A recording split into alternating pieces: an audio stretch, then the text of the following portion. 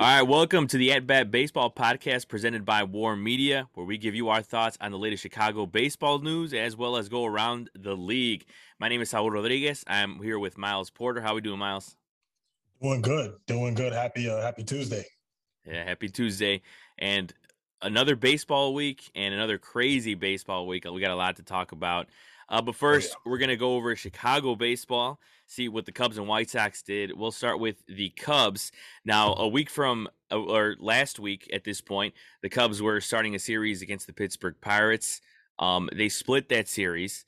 And we talked about it, and you said the Cubs are going to easily win that series, and I was like, yeah, I was pretty confident they'll be able to do that.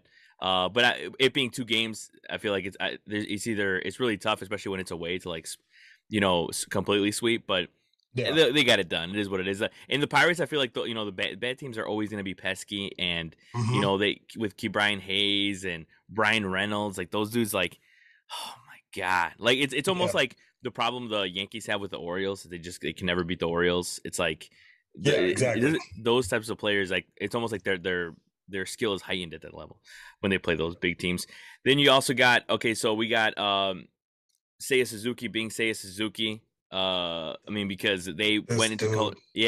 they went into Colorado. They split that series 2-2, but the Cubs raked that whole series. Seiya Suzuki, Patrick Wisdom, Nick Madrigal, like those guys went off. I mean, well, there really isn't much we can say about Seiya Suzuki. I saw this one like stat that said, because he extended his hitting streak to 9 games, tying Akinori Iwamura for the longest by a Japanese-born player at the start of an MLB career, and tying Andy Pafko's record for a Cubs player at the start of his career, set in 1943. So, and like yeah, so it's Wow. yeah. So, what can you say about Seiya right now, man? I mean, we could probably use so many words for this man because he's just a straight beast right now. Yeah. One thing that I really noticed with his at bats, he's very patient. And they were talking about it during the broadcast. He's not chasing pitches. He's not giving into pitches outside of the zone. Each at bat, he's up there with a plan. So as a hitter, that takes you such a long way. He's not eager to swing at something outside of the zone. Um, his pitch recognition is incredible. His two strike approach is the best in baseball right now. I don't care what anyone says. Just his poise at the plate. He just goes up to the plan. He's just really good, man. And he's confident. He's calm. He's happy to be here, which is great. I know it's not for him to come to Japan to Chicago at this time of year and to perform the way he is with this weather. It's just amazing. And just there are so many great things that I can say about this dude. So it's incredible. He's in complete control of himself as a player and his at bats, and he's very solid defensively as well. So it's just been a pleasure. It's been a gift. Yeah, it was funny. They talked about it in the game yesterday that with the whole weather thing, right? That he went to some of the Cubs executives into their offices yesterday, and because supposedly to convince Suzuki to come here, they had they put like a whole chart, or they made like basically like a chart or a table of Chicago weather, because that's one of the questions he had, right? And like he went to them and was like, "That's BS." the table you guys showed me is BS. Because it's like, dude, this like who like literally nobody can prepare you for snow in April in Chicago. Not at Like all. Not at all. it's ridiculous, man. But yeah, he won the Yeah. Player of the Week for the National League. I mean, he was raking and continues to do so, especially yesterday against the Rays. He had 2 hits. Uh, we had a Stroman had a little bit of a struggle in Colorado. Now it's Colorado, so obviously you could take it with a grain of salt. But he was doing well up until I think like the third or fourth inning. He gave up 3 or 4 runs. He ended up giving up 5 in total. But yeah, it's what are you seeing with him? Is it?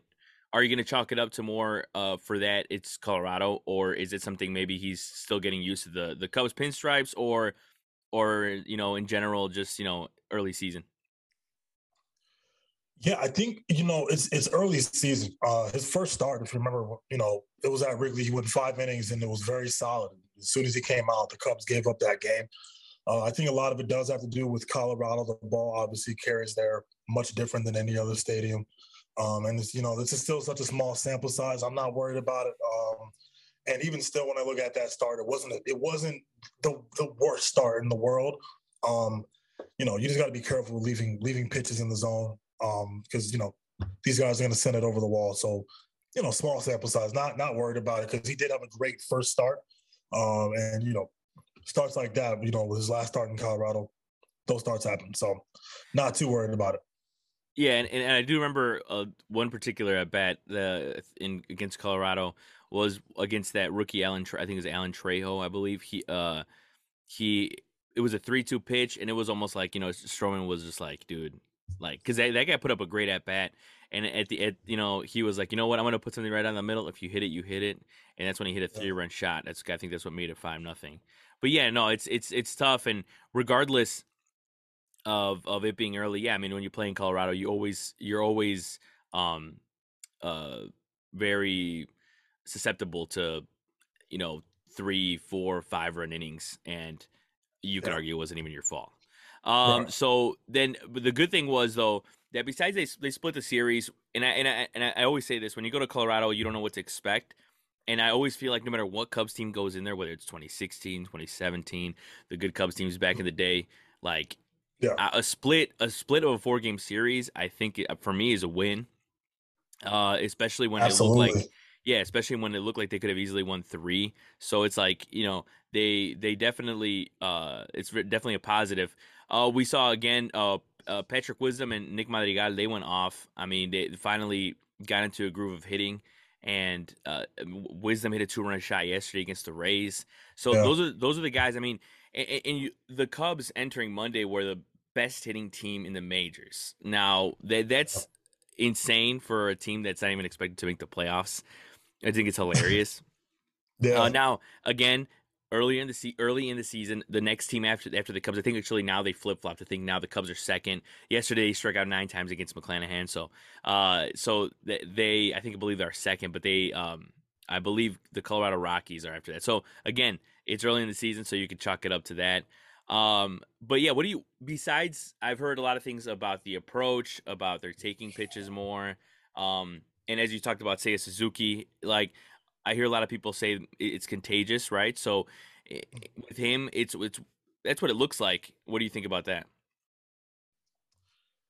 Yeah, when I'm just when you're watching these Cubs hitters, if we're just gonna talk about the approach aspect, is like the mentality. They're all just very confident. Also, for a team that wasn't expected to do much, they're just playing baseball right now. That's really what their main focus is. Expectations aren't high for them, so there's really not a lot of pressure on these players at all. Right now, they're just playing ball, so that's resulting in them going into every at bat, not really feeling the weight of the world on their shoulders, because we're not expecting this team to do a lot this year. Off to a beautiful start. They could surprise us. I'm not ruling that out. But this is just a team that's just playing baseball. They know that they're still building towards something bigger in the future. So right now it's just, hey, go out there and compete. Give one of these higher regarded teams a hard time for whatever. So it's just, and honestly, when I think about that kind of baseball, I think it's almost some of the best baseball you could play, because you're just going out there and playing. It's almost like when you're a kid playing house league somewhere. You're just playing for fun, and they're playing for fun. They're also competing, but uh, when you don't have certain pressures on you as a player and as a team, it makes it a little bit different. It makes playing just much more fun. So I think these guys are just able to enjoy these moments a little bit more, and just kind of just go out there and just show what they got, because it's still almost a tryout for some of these guys going forward. So that's what I'm seeing right now with this team, and it's just fun to watch. Yeah, it's like you're playing with house money, right? It's like those Yeah, teams that exactly. it's like those lower seed teams in the NCAA tournament that go in, and it's like you don't expect much, but they go in there and they surprise a lot of people. So yeah, Yeah. and another we got to give it up for another 2 guys too that are raking, which is Wilson Contreras and Ian Happ. I mean, Yeah. he had a tough series in Colorado, but Yeah. overall he's been hitting better, and not only that, but he's been hitting better from the right hand side, which Yeah. is a big deal for him. He said he did work a lot on it, in the off Mhm. season, and he had a lot of simulated games against like a Wade Miley and Drew Smiley and stuff like that. So Yeah. yeah, so it looks like it's paying off for him from the right hand side, because there was a time where some people were just like, man, just hit from the left side, man. It's not, Yeah. it's not it. But Yeah. good on him. And then man, talk about Keegan Thompson. That dude is Oh my gosh. mowing down hitters right now. And I remember when he came up as a rookie, he did go. I don't recall how many innings exactly, but he went a certain amount of innings without giving up a run, and he's doing that to open up the 2022 season. Yep. And for a lot of like, you could argue for a lot of the innings he did last year or the year where his debut, that he was pitching in low leverage situations. But this year, I mean, he's pitching against the Rays in a 1-run game, Yeah. and he was mowing down guys. What do you see with Keegan Thompson, and like, what do you see as his role throughout the whole season? Do you think this is what he's going to do the whole season, or do you think maybe the Cubs give him a chance late, 8th inning, 7th inning type of thing? I just want him to stay on this role for sure. If we see the weather yesterday. If you're popping, if you're getting up to 96, 95 in this crazy weather, that says so much about him as a pitcher. I would hope that maybe he has a larger role, later down the line. I don't know. I think it just depends on what we're going to see from him, come the All-Star break, come July, and just go from there. But I'm loving this dude's. I'm loving this dude's confidence. He's going up there and he's pitching with a purpose. I try not to think about that whole situation with him and Kutch, because this is a pitcher he's just still trying to make a name for himself. He's not trying to get involved in all that. So I'm really rooting for this guy. I can 100% see him in a larger role out of the bullpen, maybe getting that rotation spot in the 5 spot. I would love to see them experiment with that. I'm not sure what their philosophy is right now. I know they got Mark Leiter, who they just brought up, and they're keeping an eye on him. But I'd love to see Keegan Thompson kind of have a bigger role out of the pen going forward. No, yeah, I definitely like his. I think once Wade Miley comes back, it'll be a little. The rotation will look a little better. Yeah, absolutely. I know with Mark Leiter, it was a little rough on him on Saturday, but yeah. But yeah, Wade Miley's supposed to be coming back soon, so that'll be nice. And I did also want to say that Jake Arrieta did retire yesterday. He did retire, yeah. Right. So as we're talking about the Cubs, what would you say is your favorite Jake Arrieta moment? Oh gosh, I have so many. I can't even like put my finger on one. You know what? I really think that entire 2016 season. Oh gosh, him and David Ross, that battery was incredible. I can't put my finger on one, but I guess one of my favorite things about my favorite Jake Arrieta memory was him versus the Pirates in 2015 in the wild card game. Oh yeah, I just love how tough he was that game. I love how he got hit. He's looking at the pitcher going for. It's just it just shows the competitor that he was, and he was so fearless, especially when he was in his prime. He was the man. He was one of the key components for the Cubs winning the World Series that year, and just I'm gonna say 2015 wild card Cubs Pirates, and just that entire start. It was one of my favorites. One of my favorite Jake Arrieta moments ever. I remember always knowing about him when he was on the Orioles before he got to the Cubs, and then it was one of those stories where the change of scenery turned him into something different, turned him into a beast. So I love that story. So, that's one of my fond memories of him for sure. Yeah, he had a wild career. Yeah. Excuse me. Yeah, he had a wild career, and just seeing like his ups and downs, and his highs were super high and his lows were pretty low. But there's so many moments, especially in the Cubs uniform, that you can choose from. For me, it's funny because it's not even pitching for me. My favorite all-time Cubs Jake Arrieta moment is that 2016 home run off Mad Bum. Like that home run in the National League Division Series, like that. And again, we won't see that much anymore. Pitchers hitting besides like Shohei, but I mean, your pitcher who's already loves to have beef with the other starting pitcher, the other guys, and he hits a homer off one of those dudes that just is tough on the mound and Mad Bum, like dude, like that. Yeah.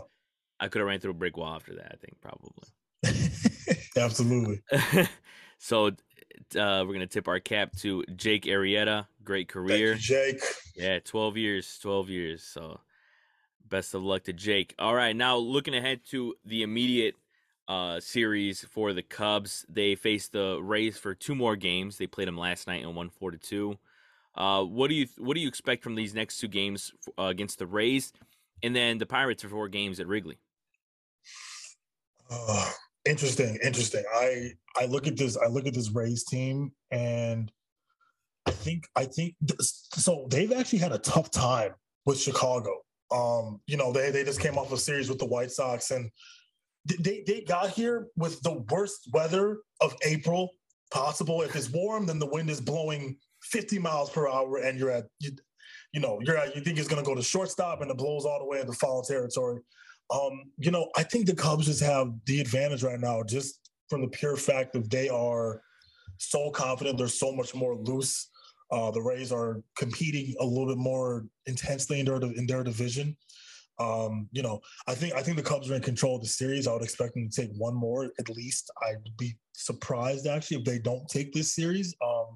Even though on paper the Rays are the better team, I just think the Cubs are a team that is, they're really in control of what they want to do and what they want to accomplish this year. The Rays have a little bit more pressure, and on top of that, like I keep going back to the weather here, it's April. So I think the Cubs really have that going for them. Next to a team that is coming from Florida, and not only just Florida, they're playing a dome. I have a couple of buddies who have played for the Rays, and they told me that it's really difficult to be in that warmth, be inside, and then go to somewhere like Chicago or New York or DC, or if you're going to Baltimore, it affects them. So I do think the Cubs are in control of the series. I think they're going to take at least one more game. I don't think they're going to sweep them, but I'd be surprised if we don't win the series. And then with the Pittsburgh 4-game series, I'm sure, when you're at home, definitely expect them to at least win 3 out of 4. But, as we were talking about, they're always pesky. So hopefully they can come out with a series win against the Rays and then another series win against the Pirates, because that'd be huge. You're really, setting yourself up for, a winning record in April, as they already have. All right, so that'll do it for the Cubs. We'll talk about the White Sox now. And last week they beat Seattle in a series. They had a great week. They beat Seattle in a series 2-1. Then they beat the Rays, as we were talking about, 2-1. Mm-hmm. So they had a couple series wins. Now, to start off the week, last week we were talking about Frankie Montas and that possible deal to the White Sox. Ended up not happening. I've heard, John Heyman said the ship has sailed. But I will say this, is that it looks like they made the right move, because the A's, we talked about it, A's wanted Andrew Vaughn. White Sox were bullish. They didn't want to give him up. And I said it from the beginning. I was very adamant. I said the White Sox should give up Andrew Vaughn. I don't see why not. They wouldn't, and I don't see why they shouldn't, because that Frankie Montas would push them over the edge. When everyone's healthy, they would have an even better pitching staff, and they already have a great pitching staff when healthy. Yeah. But Andrew Vaughn is definitely making me look bad, because Andrew Vaughn is raking, and now it just looks like there's no. Yeah, now they look like geniuses not making that move, because Andrew Vaughn is killing it right now.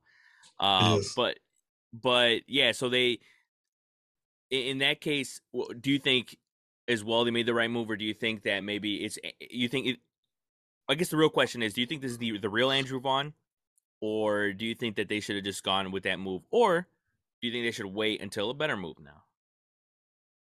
I think wait till a better move. For sure. I really like Andrew Vaughn in general. This dude's hitting 348 right now.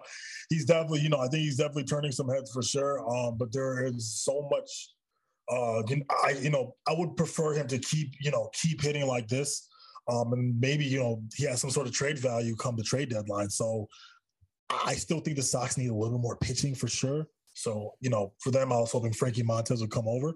I think let this age a little bit, see what happens in maybe a month or two, deal him to get a couple of good pitchers for your pen, and go from there. I think there's definitely a better trade out there for them when I look at this. No, yeah, for sure. I mean, that's probably like talking to a lot of White Sox fans. That's what they say. It's like, they they would like Frankie Montas, but not for Andrew Vaughn, and they might pull the trigger on Andrew Vaughn.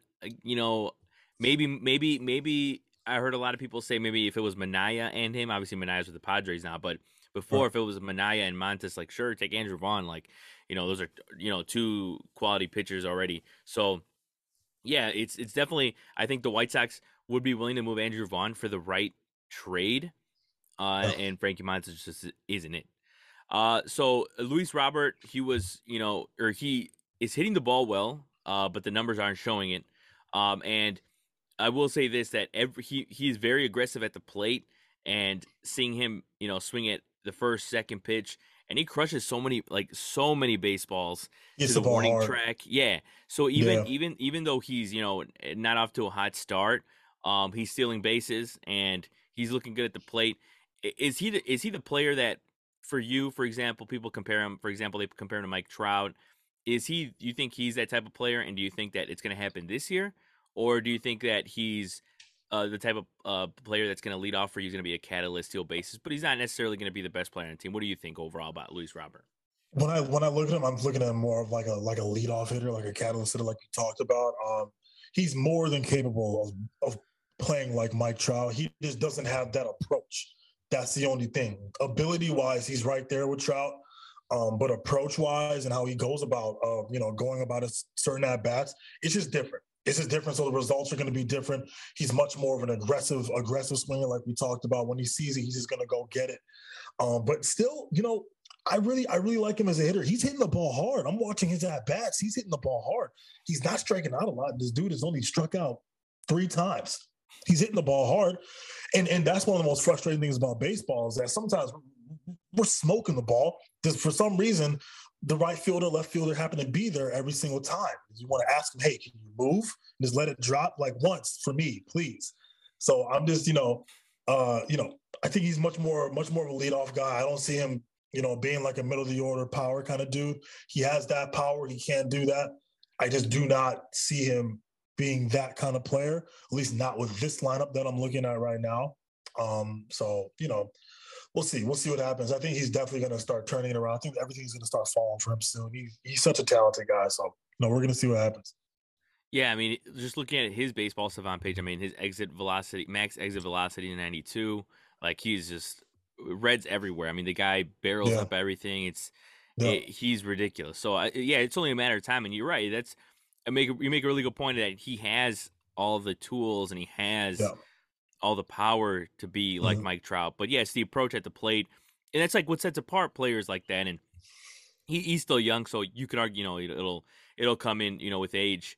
But that's what Mm-hmm. separates players like that is the approach, because it's how you look from pitch to pitch, and it's kind of how they talk Right. about like Giancarlo Stanton of the Mm-hmm. Yankees, where like he'll look goofy on one pitch and the next pitch he'll crush it. Like Right. it's just that difference of the approach of kind of like getting synced up with a pitcher with what he's gonna throw, and then Yeah. it's pretty crazy mindset. Now the White Sox, they faced Matt Brash from the Mariners, and they were able to beat him, but he is nasty and never, like, I'm not gonna lie, going into that start, have not heard that much about Matt Brash, and his stuff is gross. Like I saw a stat, he had 15 pitches that were over 85 miles an hour, that were sliders that Yeah. were over 85 miles an hour, and he threw 15 of those, and the rest of the MLB has 14. That was from Codify Baseball on Twitter. Yeah, it's gross. It was like, because they were like it was at least a home plate's worth of horizontal movement Yeah. of Yeah. break. I'm like, oh my, that's That's yeah. how does that That's a even lot. happen? Yeah, and the thing is too is we were talking about Luis Robert, and he crushed a homer off him nonchalantly, hit a home run off his Yeah. slider, Yeah. like away. He hit that oppo. He just went with it, and that's what we're talking about. Luis Robert, like, he has all the skills, man. Yeah. That's the type of player he could be. And Matt Brash, man, we could be talking about, we could be sitting here talking about a future ace for the Mariners, which is like what we talked about, I think, for the season preview. Absolutely. Yeah. They said like their pitching, they didn't have much. I mean, Robbie Ray, who actually got lit up by the White Sox. And it's Yeah. like they need more pitching, and Matt Brash may be the key to it for the Mariners. So also He's young uh, too, 23 years exactly, old. Oh yeah, my yeah, yeah. gosh. So yeah, definitely he's a guy to look out for, and another guy to look out for in general is Dylan Cease. I mean, we Dylan talked about it Cease, yeah. too. Yeah, we talked about it too at the beginning with our preview.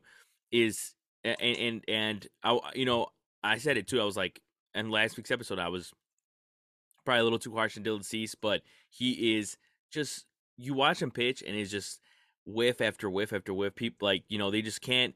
His breaking ball with 2 strikes is just a batter's worst enemy, and he was making the Rays look silly on Friday night. So yeah, so it's just like, if you, for example, for you, you're going up against Dylan Cease. What is your mindset if you were to be in the plate? Yeah, so for me as a hitter, as someone who doesn't like facing breaking pitches, specifically curveballs low and away, if I'm facing him, that's probably what he's going to be resorting to soon. So as soon as I see a fastball, I'm going to try to jump on it. I'm going to try to barrel it up and hit it hard somewhere. But if he has me 0-2, I'm not scared, but I'm kind of in much more protective mode. I would have a much more protective approach to him on the mound. And really for me, that means kind of choking up on the knob a little bit, moving up in the box, moving a little bit closer to the plate. That's the kind of protective mode that he would put me into. There's not a lot of pitchers who get me to that point.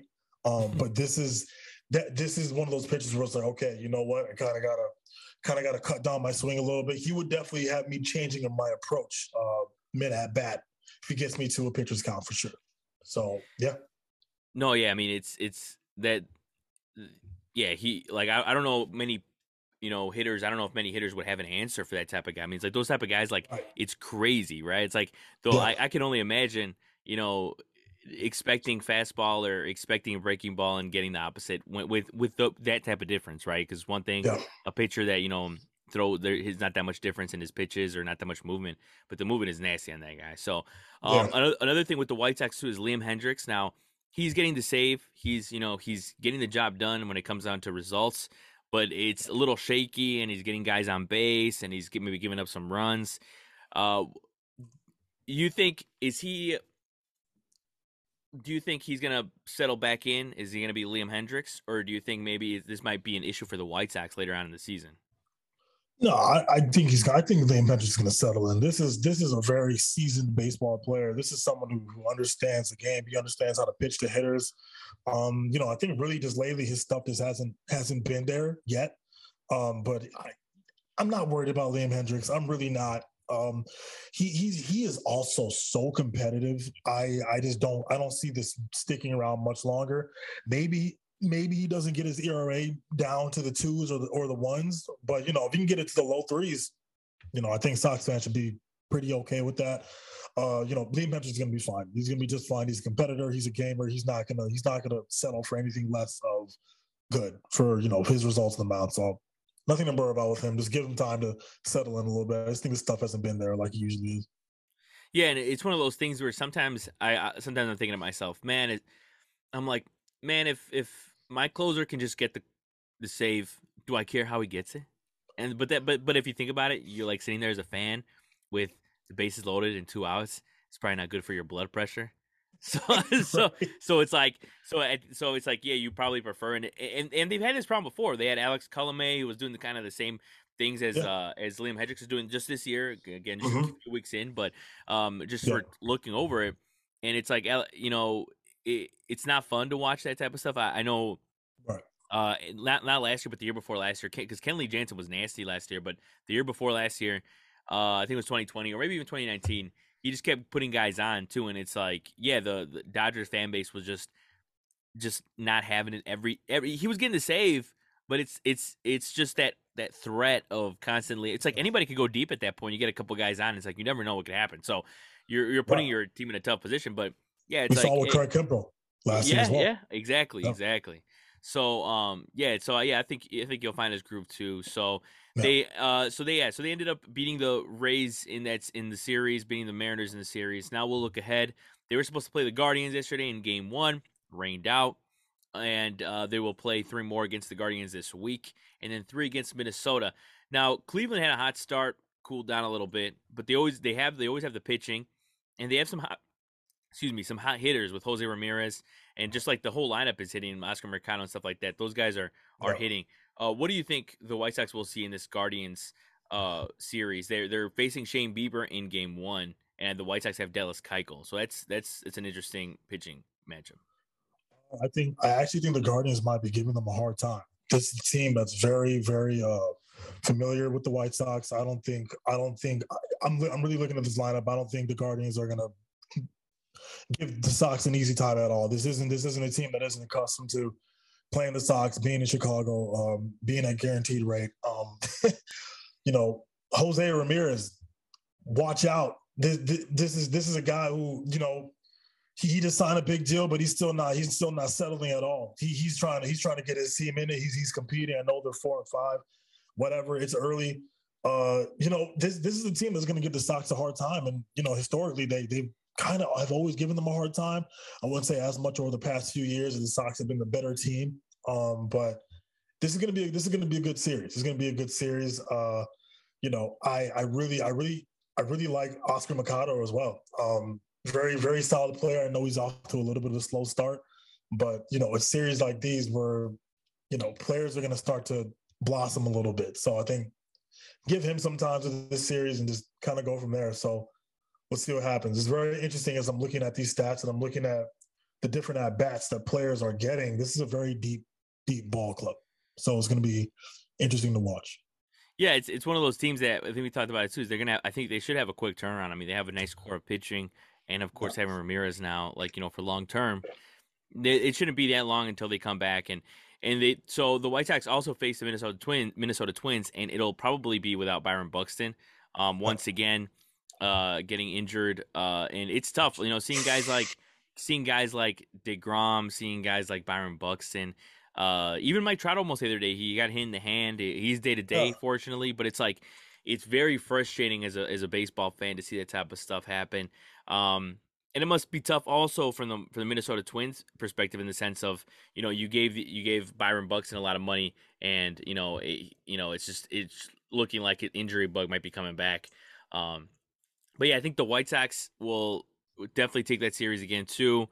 Everything is set up for them to continue being who they are and getting another a very positive record after April.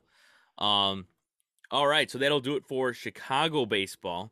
Now we'll go to around the league, and we got a lot to talk about here. A lot of stuff happened this week in baseball. Yeah, but we'll start off with Alec Bohm from the Philadelphia Phillies. They were having a tough inning. I think maybe he made like 3 consecutive errors, if I remember correctly. Yeah.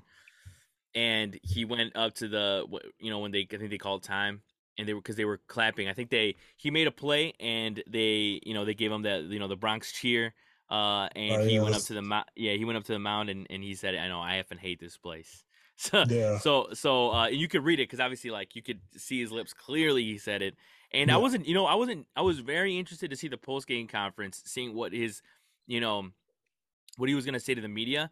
And man, do I have to give props to this man, because he not only is a young player, but he owned up to him saying that. And good job. Yeah, good. Yeah, it's like, I honestly, I didn't expect that. I was expecting him to be like, I don't know what you're talking about. Oh, I had, you could have used any words that rhyme or something like that. It's a PR. Maybe the PR team could give you some ideas.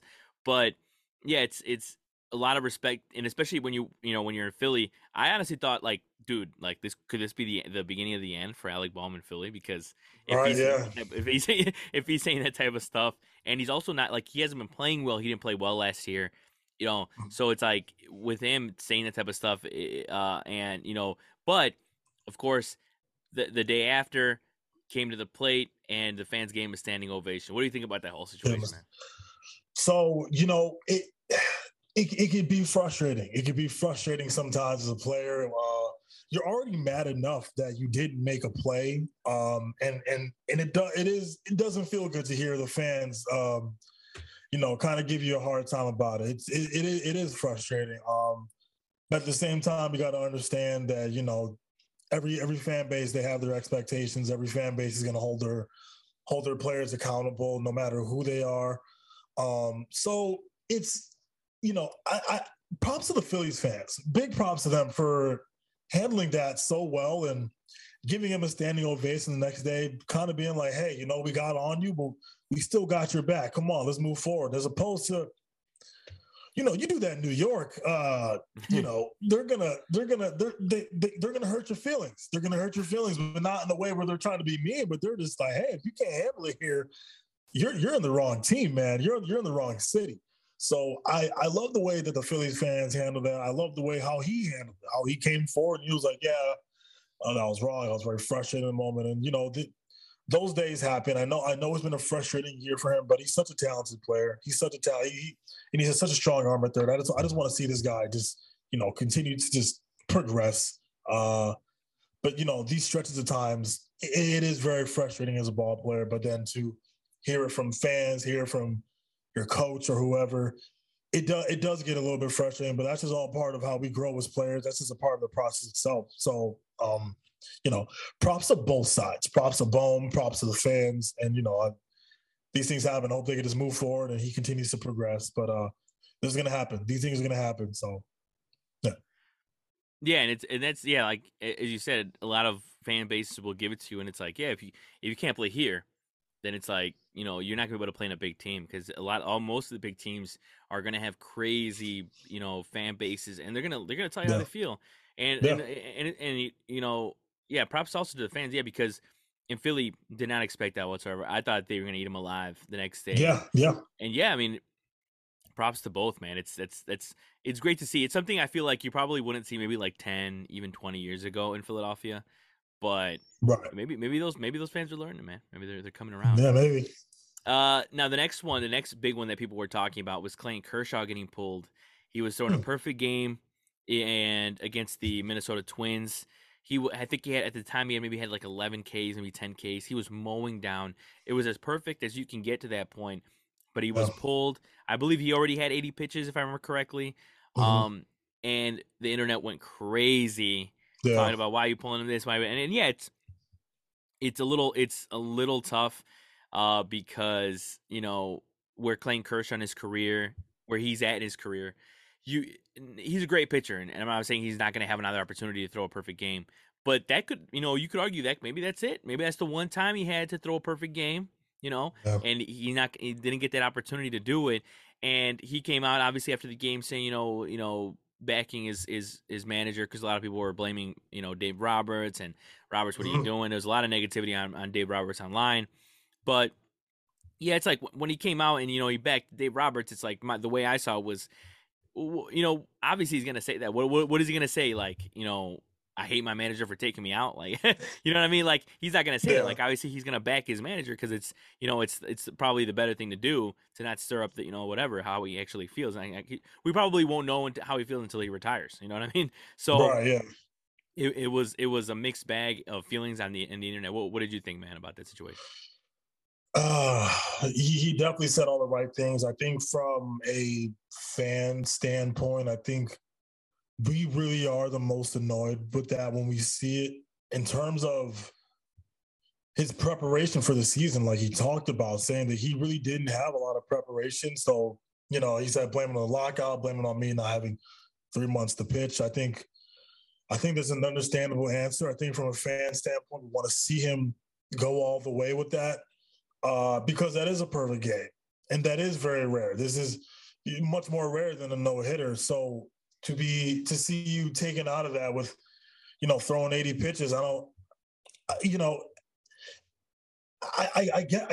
guess what I'm trying to say is, me watching that as a fan, it really sucks because we know we're probably not going to see a lot of that going forward. Not with all the rule changes going on, not with how baseballs are getting constantly changed, not with how talented these hitters are getting. So it's frustrating. It's frustrating. I think rightfully so. Fans have a right to be like, well, come on, man. You could have just maybe given us 30 more pitches, and even still, you don't have to strike nobody out. Just get them to hit the ball on the ground.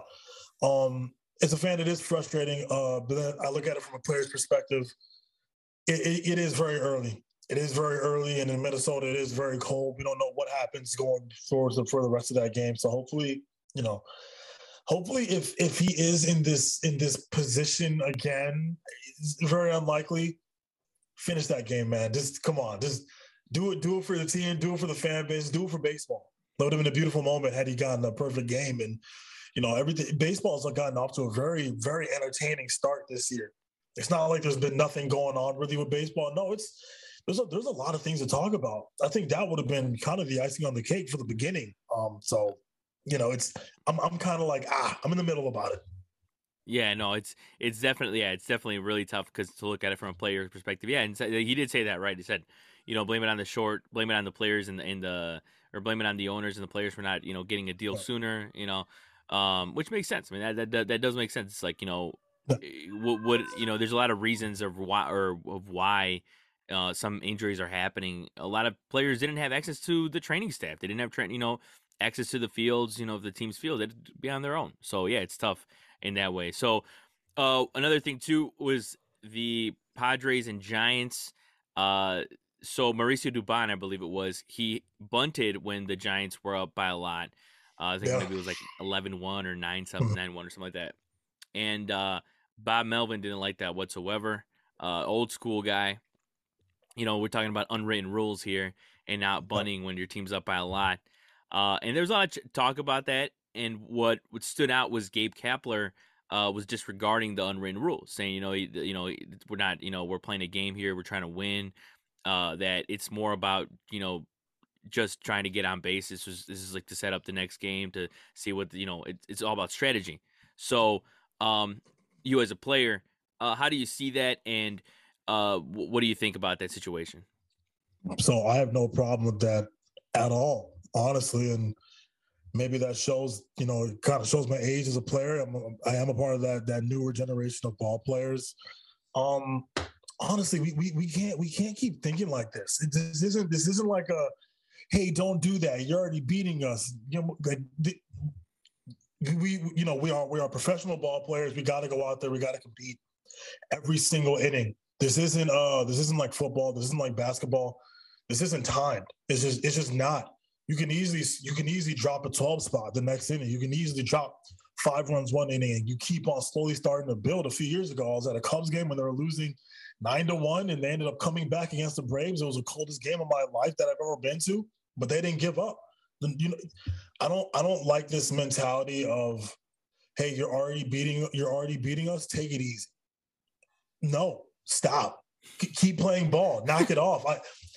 That entire way of thinking, and I think a lot of people feel this way as well. It's just like, dude, just keep playing, man. Like, keep doing what you got to do to score runs. Keep doing what you got to do to get outs. If you don't like that, don't give up that many runs. Don't stop giving up all these base hits and walks to the hitters and getting more base runners. We can't do that. Another example was like 2-3 years ago when I was playing at Oakton, and Coach Frado, if you ever see this, and I know you don't want to hear it, but I'm going to tell this story where it was a fall game and we lost 28-3. And that is a whooping. But what this team did, they just kept on hitting. They kept on swinging. They kept on, taking their pitches. They're advancing around the bases. They're stretching singles into doubles. They're taking advantage of our mistakes, which is how you're supposed to play. You're supposed to play hard every single time. Don't ever tell me or my teammates to let off a little bit, because that's not how we're supposed to play. There's already issues in baseball in general with players not hustling or kind of just, disregarding little things here and there with little pieces of the game. That's an issue. That's a problem. So, if I see that you're not going to get it out in a certain way, as a player, I'm going to take advantage of that. I just am. And if it hurts your feelings, get me out. That's it. Find ways to get me out. Find ways to get my teammates out. But it's every mistake that you make, we're going to try to take advantage of it. Got to get over this mentality. It's just, I know it's old school, and I'm such a, and I love, I love the history of this game. but some of these unwritten rules need to be written off. They need to go away because we can't keep thinking like this. It's just a very gentle mentality. No, play hard every single game, play hard every single inning, and you never know what's going to happen. Don't complain about it. Just keep playing. Yeah, and I think no, you make a lot of good points, and yeah, I think another thing too is eh, when stuff like this happens, Mauricio Dubon is a young player, and I feel like when these unwritten rules or old school versus new school, this whole argument happens, especially on the field, like I feel like it could almost hinder the next generation Yeah. of players because they'll be hesitant to do certain things no matter what the score is because they'll be like, wait Yeah. a second, am I doing the right thing here? Should I bunt? Even though it's like even if their team is down, like so many things could be going on in their head. It's going to discourage them, from doing something Yeah. exciting or like imagine Javi Baez, like a player like Javi Baez or Francisco Lindor. Being discouraged like that, early on in their career, they might not be the player they are now. So Right. it can lead to a lot of things, a lot of negative things. But yeah, it's definitely something we're seeing less and less of the unwritten rules. So hopefully, they are fading a little more. But I think for as long as we're alive, it'll be still somewhere in the topic of conversation when we're talking about that, Yeah. about baseball in general. Some other things we'll go through. Mackenzie Gore made his debut for the Padres, which is really cool. I mean, he's one their top prospect, but he's one of their young arms that will definitely be excited to watch in the future. Another thing is Hunter Green was nasty again, and he pitched at the Dodgers. And he looked awesome. And he actually, I saw a stat, or my buddy Lupe Rocha sent me a stat. He broke the record for most 100 miles per hour pitches in a game with 39. So this dude's making a history. In his first two starts, he pitched against the Braves, pitched against the Dodgers, and in this last start against the Dodgers, he hadn't given up runs until like the fifth or sixth inning. Then he gave up a 2-run bomb to Trey Turner. But I mean, it's the Dodgers. I mean, if you give up 2 runs, that's a win, especially for a guy like a young guy like him at Dodger Stadium. So that was pretty cool. Another thing too that I wanted to talk to you about was the Corey Seager intentionally walked with the bases loaded. Now, uh, now we know Joe Madden, obviously. Oh, Joe. 2016 World Series champion with the Cubs.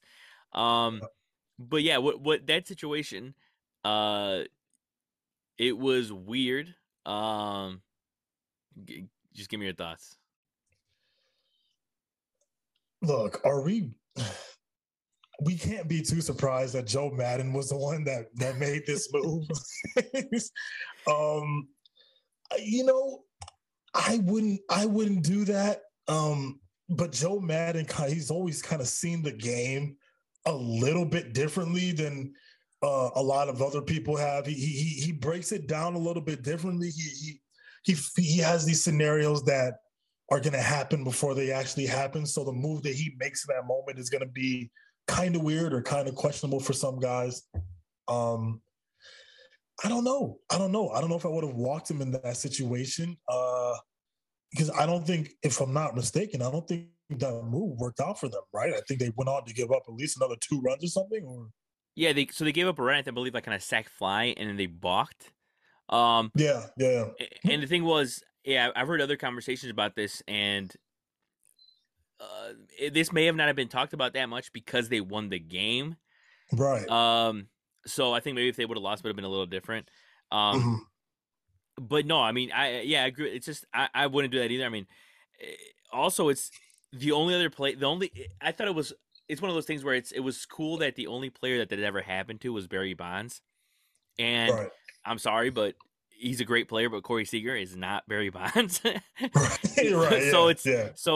it's you're putting Corey Seager on this like this pedestal type of thing kind of in that play because again only twice has ever happened and it happened now again. So um yeah, it's very weird. And the thing is too is that it's not something I would do in the regular season. I don't know. It'd be one thing if like maybe you're facing Otani in the playoffs and they have, a very great matchup, with the next batter, like this and that, like, and you don't want, and it's a big game, and maybe you're rather off giving up 1 run than 4 runs. It's one thing, and Right. maybe I'm wrong on that, Yeah. but during the regular season, it just doesn't make any sense to me.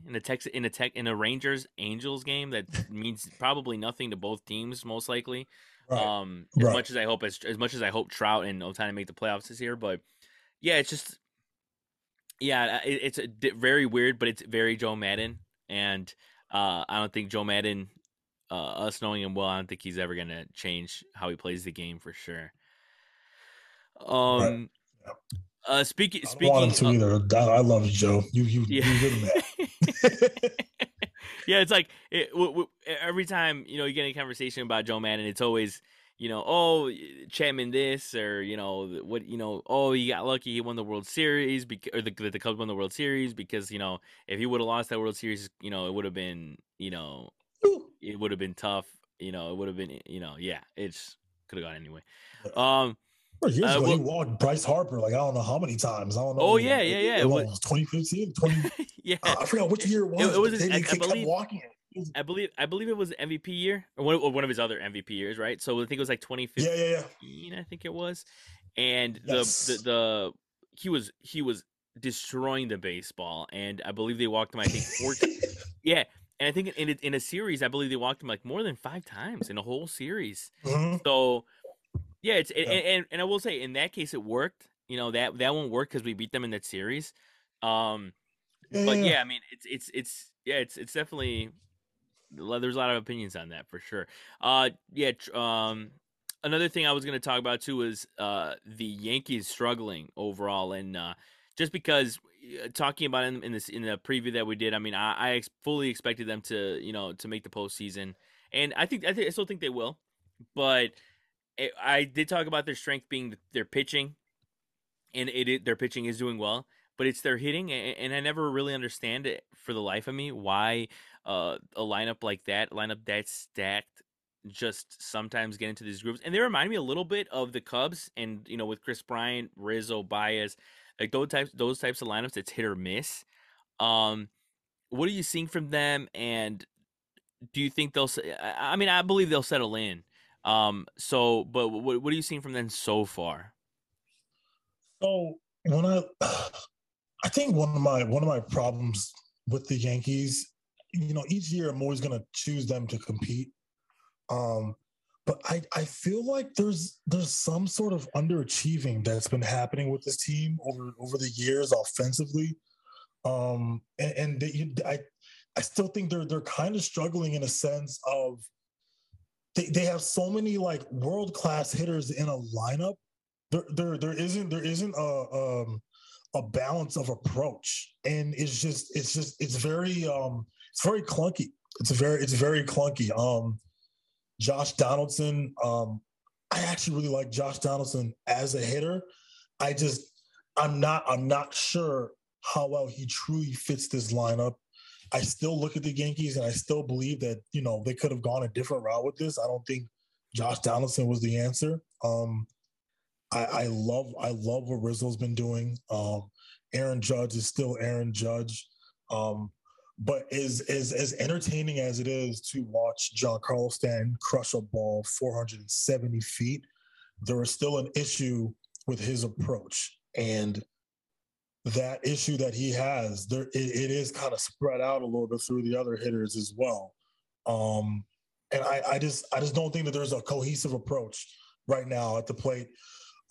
Torres, I think he was moved to shortstop again the other day. I think he made an error. Defensively, I still think that this team could be much better. A huge improvement for Rizzo at first over Voit. He just is. Anthony Rizzo's an incredible first baseman. It's one of the best in baseball. In my opinion, he's top 3, maybe top 2 if we're talking about just defensively. So just the approach that they have right now offensively, I just don't like it.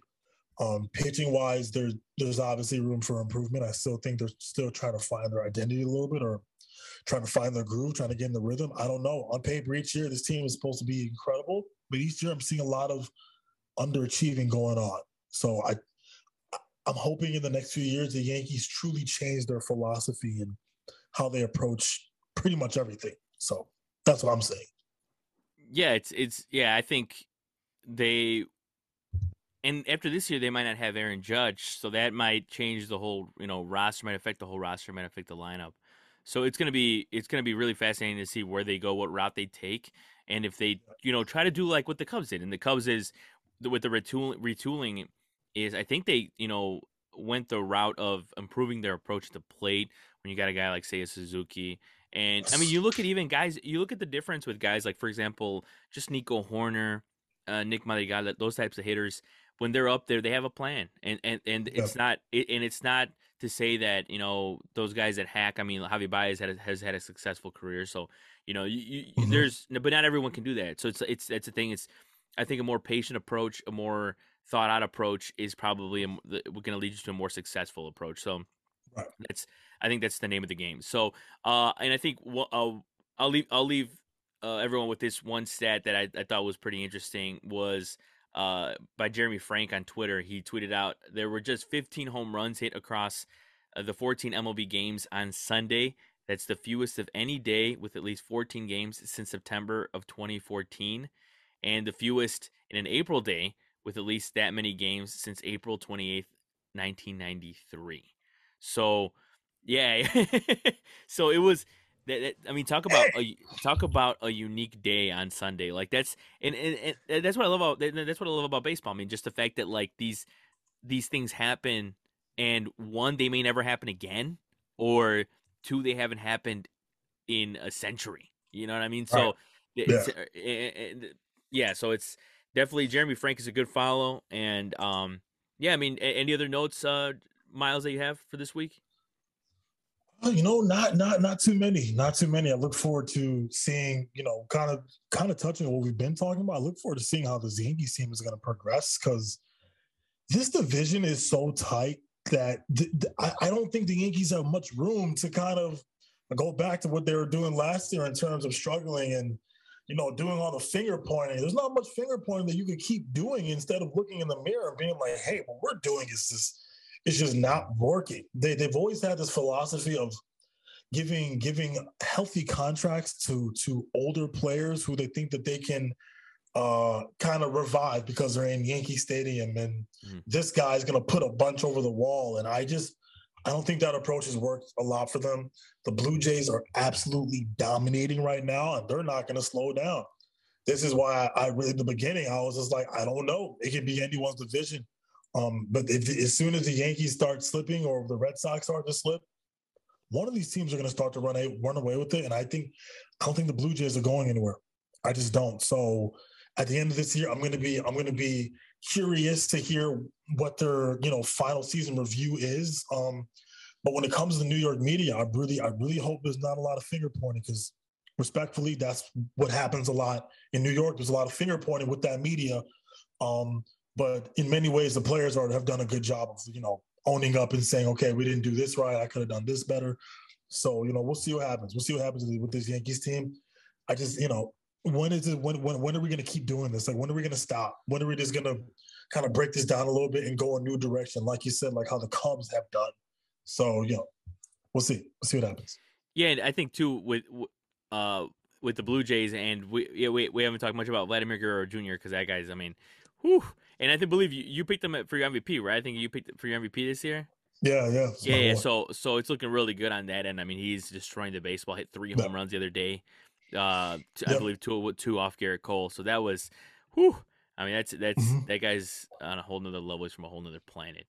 But yeah, that will just about do it for this week's episode of At Bat Baseball Podcast presented by War Media. I am Saul Rodriguez. It has been Miles Porter.